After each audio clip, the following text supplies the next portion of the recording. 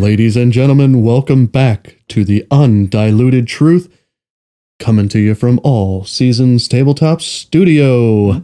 Do not forget to like, subscribe, and share.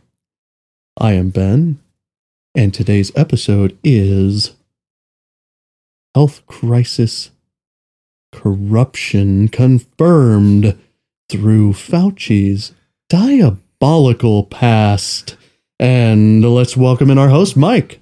Thank you so much, Ben. You got through it that time. Very good. I did. Excellent. Yeah. And it only took me 45 seconds that time. Absolutely. Woo. Definitely good to be here and welcome all of you rock tumblers and truth seekers. I hope you enjoyed part one because we are going to get right back into it. This is some heavy stuff. And Ben and I never miss an opportunity to kind of encourage or experience some levity, which sort of breaks the heaviness of the moment. Yeah. So we try it's to. not that we think this is to be taken lightly, because it is not.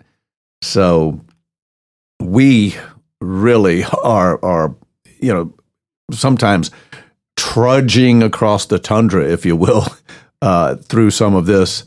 But I can really appreciate the facts that we're getting here. And also, sometimes, I don't know about you, Ben, but sometimes I kind of leave one of these episodes going, okay, that was good. I think that was good. I think we got all the information out. Good stuff by Dell or Stu Peters or Judy Mikovits or Dr. David Martin or whoever it is. Say, wow, that was powerful. Right. But then I go, okay, now what? Now what do we do? Yeah. So I know what you mean. It's kind of like and we just had an opportunity to share some of the information, and I love the fact sometimes I go, and you just did it in there, because we go, well, you could pull up Dr. Brian Ardis or that, but then you go, wait a minute, just pull up one of our episodes. Yeah. I think that's pretty cool. So if nothing else, we are really developing a library of information that I think is really going to be critical, because some of the questions that, I don't know that I've been asked any questions that I can't go here recently to one of our podcasts and answer through all of the information that we've gathered so far. Right. Yeah. No, you're absolutely right. I thought that was kind of neat. Yeah. And while we're talking about that, I'll just plug our little idea that we've kind of had that we haven't done yet either. And that's the business cards. Yes. Like with some of our links on there, possibly, so that we can give them to people so they can go there if we're just out and about, and just hand those out to a few people here and or there. Speaking of the cards, so would our website or our email, would that be on there? That would be on there now, and too. What is that? Oh, that's right. What is that email address? We need to plug that email. Yeah. That email address, guys, is the Undiluted Truth, spelled out, no spaces, .podcast@gmail.com. Very good. Yes. Thank you. And send all of your comments, your requests, if your questions, all of the above. If you want us to, and we'll have a dog or cat read them and get back to you. Yes, or both. Ever how they're identifying that particular or a parakeet. day. I hear they're smart. Yeah. Maybe a crow or a pair of feet. Feet. Yeah. Okay. No, really, guys. Here we go again. Mike will be. I'm sorry. I try and keep Mike on his toes. Somebody's got to. Yes, and it is a job. Let me tell you, to keep me on my toes. But yeah, no, we'll be checking that, guys. So. Very good, and a lot of things coming down the pike that we're excited about getting into, and hopefully, I think some of these things are going to be taking place about mid-January. Yeah, so it's a good time frame, I guess. We don't know. We're hoping that some of these will come out by the time maybe this particular episode comes out, we might be there already. You know, this is true. If you don't know already, we stockpile these a little bit, and we're starting to stockpile maybe a little bit more. But we do it, especially this time of year, because we have holidays coming up. Need to spend some time with our family, and we'll just bid you a late. Hope you had a Merry Christmas and a Happy New Year, because this will not come out, I'm sure, before that. Yeah, most likely not, but but Merry Christmas, Happy New Year. Yeah, if we don't get you on another podcast. Absolutely, you never know. Yeah. So, anyway, information coming from the highwire.com, excellent source of news with Del Bigtree. And this particular episode is part 2, as you well know, with Robert Kennedy Jr. Yes. And these two guys together, we could almost call them Mr. Vaccine 1 and 2, because these guys have been after the seriousness of the effects of adverse effects of vaccines for many years now. So, and Robert did mention Adam Siri in the last one. I heard that name. Yes, absolutely. Good call, because the attorney that's been involved in some lawsuits with the FDA and CDC and has won these lawsuits. So, so we're going to pick it back up at the portion here that Del and RFK Jr. were talking about the studies that were done, the falsification of placebos being done by Fauci, and he calls out he pulls out 72 different vaccines that were put out that there's proof that there was no placebo studies. So that, ladies and gentlemen, if you remember the weird analogy that I gave, was only the tip of the iceberg. He stands on thin ice now, and that ice is getting thinner. And we will be ending up in quicksand, if you can picture that. So we won't be, but he will be. All right. 3, 2, 1. You ready? Yeah. All right. Here we go. We don't have any. We've never done a placebo-controlled study of any vaccine, of any of the 72 vaccines that we have mandated for our children. Yeah, none of the singular vaccines, none of the program of the entire group of vaccines. You know, you got into this in some detail, and you got into some things that I had suspected, but put it together really well. This is something we kind of all know by watching the Highwire, but I want to show how you lay it out in this book so clearly.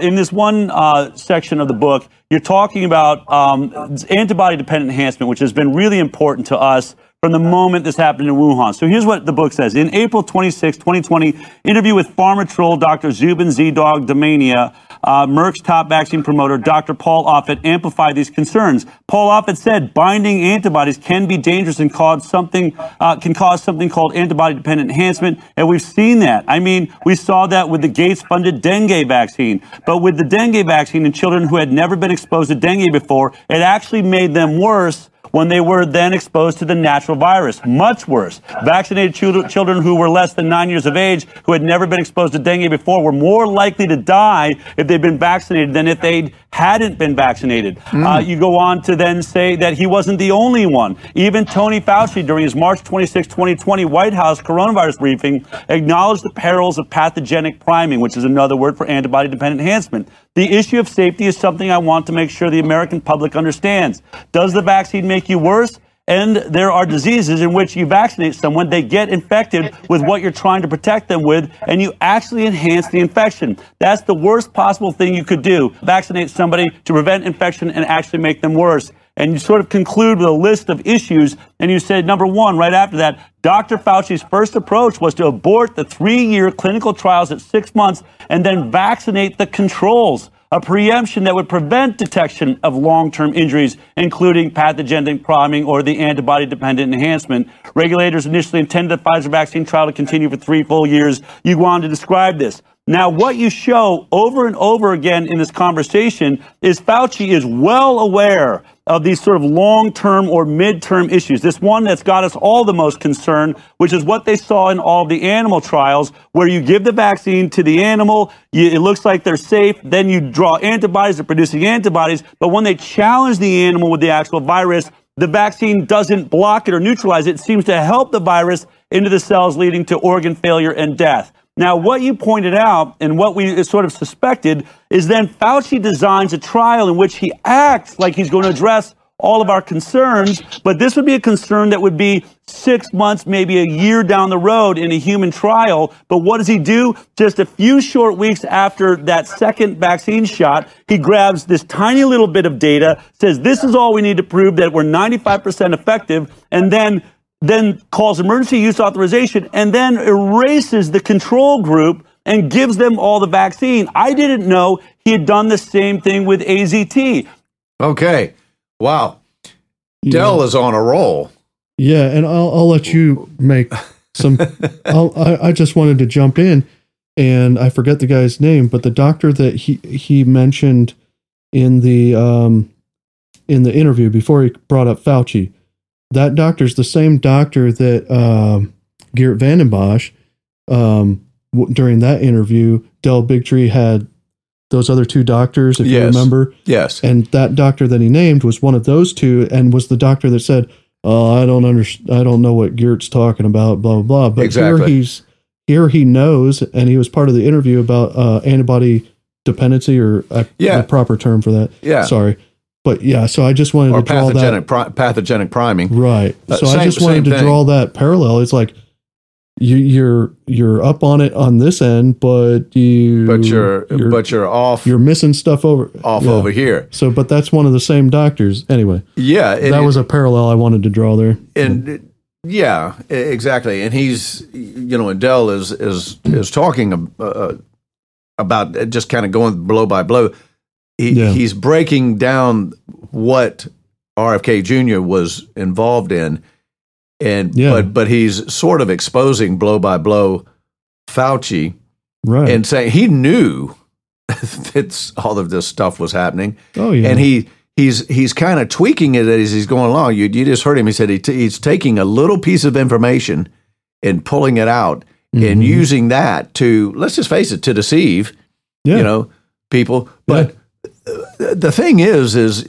And this is why it's so difficult, I think, for, I would say, your novice individual listening, because you have terms and reactions and conditions that, unless you're involved in it and have studied it, you're not going to understand any of this, and you're going to let somebody double talk you, i.e. Fauci, and you're going to believe it. Yeah. So that's why it's so important, ladies and gentlemen, to have someone breaking this down to us, and that's Dell and RFK Jr. here. So anyway, we're going to get back to the experts review the AZT role as the chief drug for HIV. Now, this is just pay attention to what's going on here. And I know Dell, I think.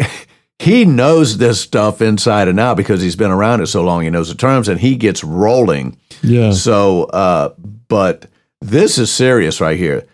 I'm going to say it again. The drug is AZT. All right. And if I'm not mistaken, I'm pretty sure I'm not. I'm about 99.9% sure that it is like a chemo substitute or chemo drug. Okay. That they were giving people with HIV, and the AZT was pretty much killing them. So, all right. So just pay attention to this next bit, and it's going to exponentially just keep rolling, just with information and severity. All right, here we go. And so it's like he selects what is going to be his favorite player, and then designs a trial to make it look good. And with AZT, he knew that there were long-term effects. In fact, it had failed as an Ebola. It was having long-term effects when there were other drugs that were available that were safe.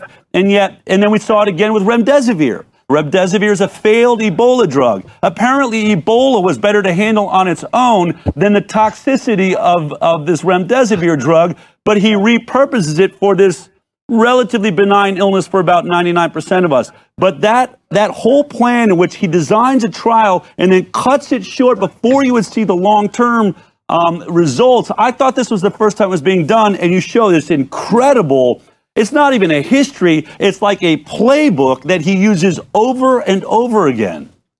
Don't miss that. That's exactly right. And with the AZT, he terminated the study after 8 weeks. It was supposed to, again, be a 3-year study. He unblinds it, gives AZT to all the controls, declare that it's so successful that it's unethical to keep it from the controls. And then he erases the control group. And what he didn't tell anybody that people found out later is that AZT was so hideously toxic. It's like remdesivir. Yeah. The NCI, the National Cancer Institute, when they developed it, they threw it on the junk heap. They developed it as a cancer chemotherapy drug. And cancer chemotherapy drugs poison every cell in your body and will kill you. It will kill 100% of the people who take them if they take them over a long period of time. What you hope is you give it to them for 2 weeks and hope it kills the tumor before it kills the person. And so, but AZT was so toxic, it killed all the mice in the experiment. They threw it on the junk heap. Early on, GlaxoSmithKline found that when they put AZT in a culture with HIV, it killed all the HIV. Not surprising, it killed everything. Right. Tony Fauci developed it as the only AIDS drug, and he had to do the same thing he did with the vaccines. He had to kill all of the repurposed medications. And he had to keep the people who were getting AZT were dying so fast that he began sneaking them transfusions. So a lot of those people were getting full blood transfusions every day to keep them alive for the 8-week period so he could declare victory. Then he got the permission to use the drug, or, he walked it through FDA like he does through a fixed FDA panel that's made up of his paid investigators. And then he mandated it for everybody, not only who has AIDS, but people who are deemed by a PCR test to have HIV, many of whom would never get sick. And virtually everybody who was on AZT died. Most of them died within a year. Almost all of them died within 2 years. He killed with AZT probably 330,000 people during the 1980s and early 1990s. The other thing he did, Del, which is part of this playbook that you're talking about, is he suppressed all of the drugs. There were local doctors who were treating AIDS patients in New York and San Francisco and Dallas, etc. They were finding a lot of drugs that worked for the AIDS symptoms very, very effectively. Aerosol benzene was one of those. It had tremendous efficacy. But the AIDS patients, most of whom were impoverished because they couldn't work, were unable to get it because the insurance companies would not give it to them because it wasn't approved by FDA. Okay, we're going to pause that real quick. So let's unpack this for a sec. So one of the things I want you to we want to highlight and not miss is he said, remember, he going through this process, he is really tweaking some things. But he said the first thing he needs to do to get the drug that he wants to use through to even emergency use or exclusively use on, and in this case was HIV patients, you've got to do away with the other drugs. And what he's talking about, he's getting into now, doctors found a couple of drugs that were effective against HIV. Right. And some of the poorer patients couldn't afford it, no insurance, so they couldn't get it. So it really put them in a bad way. Yeah. So basically, these people become guinea pigs for him, and he starts running this trial. And this trial is an 8-week trial. Well, some of these people with this AZT, with this drug, it's killing them. It's starting to kill them before the 8 weeks is up. So what does he do? He cleanses the blood out. He's giving them blood transfusions just to keep them alive for the 8-week period. And then he go, hey, yeah, everything's going fine. Everything's great. Gets the emergency roof. Right. Yeah. emergency use or the approval to use this drug. And all along, these people are really just lab specimens to him. Yeah. I mean, this is wow. This is insane. But ladies and gentlemen, that's who we're looking at. That's who we're dealing with. This and this is just the tip of the iceberg as we're going to get a little deeper here. But what did RFK Jr. say? How many people did he say he thought he killed? 330 some. Yeah, 330,000. And most of these people were AIDS patients. Yeah. Because he's just blatantly taking advantage of them. And of course, we go back to another episode with Judy Mikovits, and what was going on was you go, well, how were they sick with AIDS anyway? Yeah, they were injected exactly with a vaccine that one of the 72, who knows which one it was exactly. I mean, I'm sure she knows, and we'd have to go back with that. But this is like some whacked out kid playing with his chemistry set with real people. It's insane. Yeah, I'm going to do one of my movie quotes just to break up the seriousness a little bit. Oh, no, here we go. This is inconceivable-ish. Oh, there we go again with the inconceivable-ish. Yeah. I mean, oh, my goodness. Or just, as we've begun to say, I mean, sad, but true. Sad, but true. Yeah. There's just no words, honestly. No. There's really no words almost anymore. You just have to listen and just dead silence after that, because it's just... All right, well, what can you say, really? I mean... Right. And they've got evidence and documentation of all of this stuff. So this is just not RFK Jr. just, trying to remember something that he remembers the best he can. They're showing documents here, and he's got documents of all of this. And keep in mind, the book, The Real Anthony Fauci, it's all in that book. So anyway, we're going to continue on here. Just stay strapped in, ladies and gentlemen. Unfortunately, it's getting worse. They were begging Tony Fauci to get FDA to approve, but he refused. He said, we don't have placebo-controlled trials. Right. And so that's what the film Dallas Buyers Club is about. Is people, Matthew McConaughey and a lot of other people with AIDS, who discovered that AZT was killing everybody who was taking it, and they were going to Mexico, to Canada, to Europe to get these drugs that actually work, smuggling them back to the United States and distributing them to AIDS patients. And Michelle Wallet, who wrote that film, initially made Tony Fauci the antagonist in her script. He was the villain in the film. In the end, when they made the film, they took him out of it. But he was the guy who was killing all these AIDS patients by denying them a drug that the local doctors had proven worked. My uncle, as I show in the book, Teddy Kennedy, was deeply involved in forcing Tony Fauci finally to approve this off-purpose medication. It's the exact same thing he's done with ivermectin and hydroxychloroquine, killing these drugs because they compete with the vaccines that he knows his buddies are going to make money from. Okay.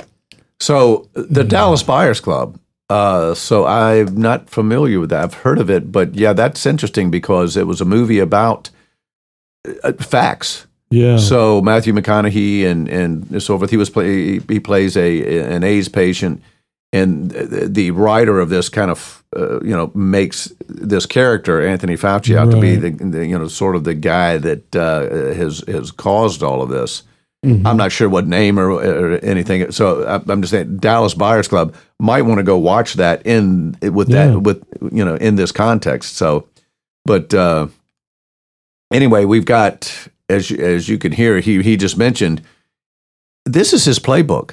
What he does, he goes through, he gets his drug, he goes through the trials the same way. He kind of manipulates the trial. Then the next thing in the playbook is, okay, there's other drugs out there that are going to actually do a better job than what I'm using. Right. So we've got to discredit them or get them out of the way. Yeah, I've got to get those things out of the way. And he mentioned, just like he did with hydroxychloroquine and ivermectin, and no, it wasn't news media, and no, it wasn't Hollywood actors and fame and fortune individuals casting over the air as far as I know there was even some sports personalities and whatnot just talking bad about both of those drugs, but it was planted and it was executed as propaganda to squash these things, to get them out of the way for one reason. That's to get the vaccine in there. So this is not new. It's his playbook. So we're gonna zip through a little bit more of this before we have to call this one. So here we go. You said it exactly right. He only likes a placebo-based control study when he's going to use it to destroy your ability to use a product. In this case, he didn't use a placebo for remdesivir. No. Remdesivir was, as you point out, remdesivir was a drug that was developed by Gilead. It was actually, again, created by the National Cancer Institute, by NIH, and then given to Gilead, which is Bill Gates' has a huge investment in. And then Tony Fauci tried it on Zika, he tried it on Ebola. And in December of 2019, remember this was 1 month before the pandemic emergency is declared, it was in a trial in Africa with 4 other drugs where they were treating Ebola patients. Now, Ebola patients, 50% of them died. Yep. And the Safety Monitoring Board stepped in and said, you got to pull the remdesivir out of the trial. I think 30% of them died after they took it for 5 days. They said it's too dangerous to give to Ebola patients, who are 50% of them are going to die. So, a month later, Fauci takes that drug that he knows is too dangerous to give to Ebola patients, and he puts it in fake trials for COVID. Right. And he approved that drug, emergency use authorization, without having a study published, with having no data that showed that it prevented a single death. And he had to go in twice, fraudulently, change the study protocols to show that it reduced hospital stays by 3 days. He could not show that it prevented death. The WHO and the Chinese then published studies almost simultaneously saying not only does it not prevent deaths, and these were actually very powerful studies, really good studies with real placebos. They said not only does it not prevent deaths, it does not reduce hospital stays. Nevertheless, Tony Fauci got this drug approved. And the reason he got it approved is because you can only give remdesivir with intravenous, which means it can only be used on hospital patients, which means it would not compete with vaccines. Right. So under the federal law, he had to kill ivermectin and hydroxychloroquine because under the federal law, you cannot give emergency use authorization to a vaccine if there is an approved drug approved for any purpose that is demonstrated to be effective against the target disease. And there you have it. That's pretty easy to understand. So he's got to kill these drugs. And there again, let's remember, where did remdesivir come from? The NIH. He says they made it. The Cancer Institute. Yeah, through National Cancer the Institute, cancer division NIH, of the NIH. yes. Yeah. So they developed this thing. They made it. Yeah, and now that he mentioned that, I vaguely remember hearing that name when I was doing some sort of reading about cancer, and I vaguely remember remdesivir. Yeah. Because, it's a toxic cancer treatment, basically like... it's another antiviral. Well, yeah, but it's like they said, like the pill form of taking, what is it? Chemo? Chemo. Well, yeah. Yeah.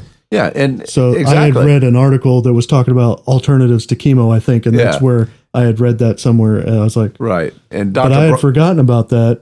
Right. Yeah. And Dr. Brian Artis had talked about it too, that they were giving this, and it's essentially just killing, half of the patients. Yeah. And he does all of this underhanded stuff. Wow, but yeah. but the question might be, well, why were they wanting to get remdesivir out there so bad? Well, because they developed it. It's money in their pocket. They're selling this stuff, and because they don't really care about you. Yeah, no, they could care less about your health. Yeah, part of it is we'll kill off some people to a point. We'll kill off a few, but some we'll just keep on a hook. Yeah. For life or as long as they live and keep them paying us. Absolutely. And over in Africa, just atrocities, killing half of the people, and they had to step in and shut it down. So what he does is he gets this authorization under this certain section of the law, of doing this with the Legal Information Institute. This is all done within their parameters.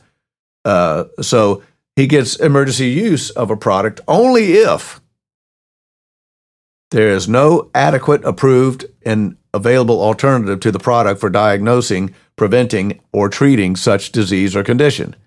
So that's why he's got to kill these other drugs, because if hydroxychloroquine, ivermectin, and budesonide, and all these things are out there, well, you can't inject anybody with a vaccine. Period. That's the intravenous part. So yeah, but technically, I mean, he still shouldn't be able to have gotten that anyway, because ivermectin or I can't ever pronounce hydroxychloroquine. Yeah, thank you. That one.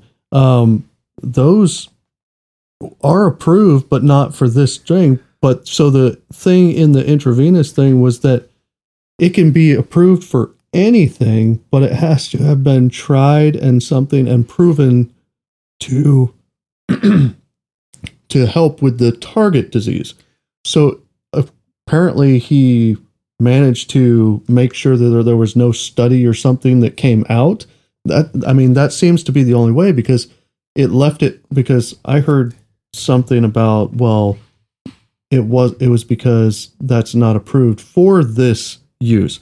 But in what he just read, it's any drug that's approved for any use that has been proven to help with the target one. That's exactly right. Somewhere Fauci managed to suppress or whatever any studies that were proving that it worked for the target. Well, am I understanding that correctly? Well, I think what made it easier for him to kill hydroxychloroquine and ivermectin and budesonide, some of these other drugs, is because they were repurposed. So what he's saying is, there's been no studies. Well, when but they could prove right away that they weren't harmful, giving in certain, because they've been used for years and years, and you can repurpose them very quickly. Yeah. But even today, Anthony Fauci's not gone on the record saying that any of these drugs help do anything. The ones that are actually helping people. Yeah. He hasn't done that, because in his way he's killed them.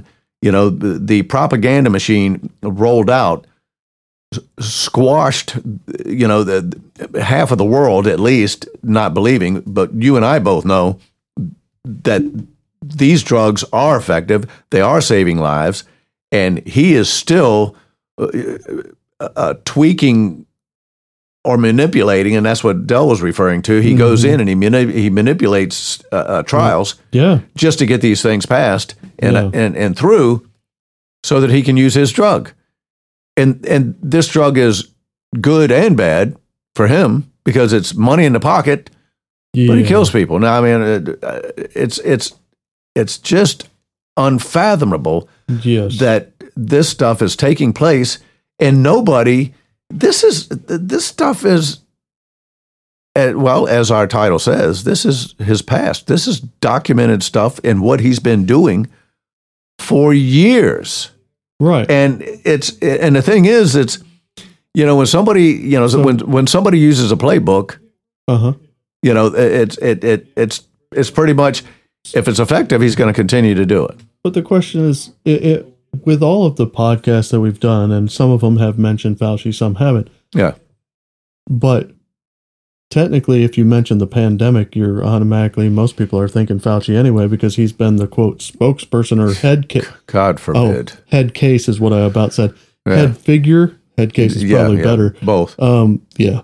But he's been the figurehead of the, quote, pandemic, right. and this is what we have to follow type of thing. Yeah. And so why is it with all of this stuff that we have uncovered and that is out there and is known, is he still walking around?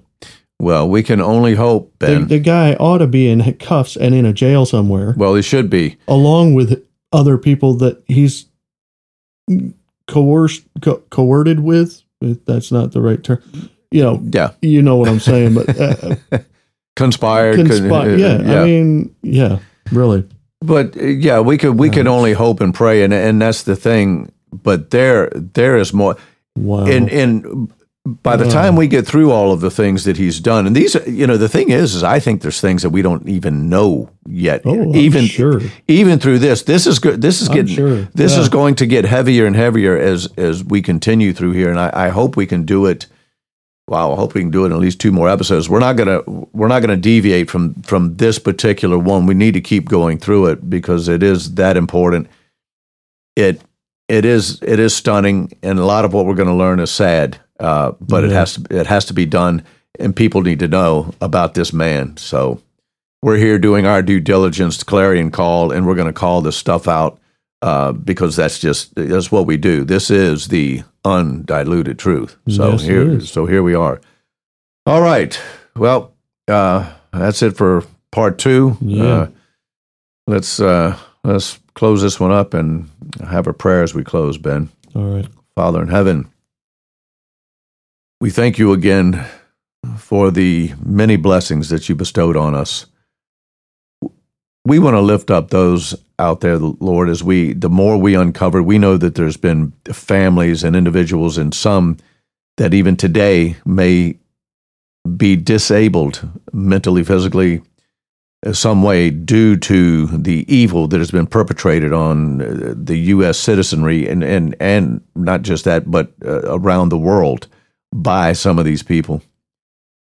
And Lord, we ask for continued protection and strength of those that are standing up, calling out, digging, and turning over rocks to share truth so that people will be warned. We don't know what's coming down the road, Lord, and we need your protection. So we ask for your protection and your preparedness, of readiness so that we can face what is yet to come.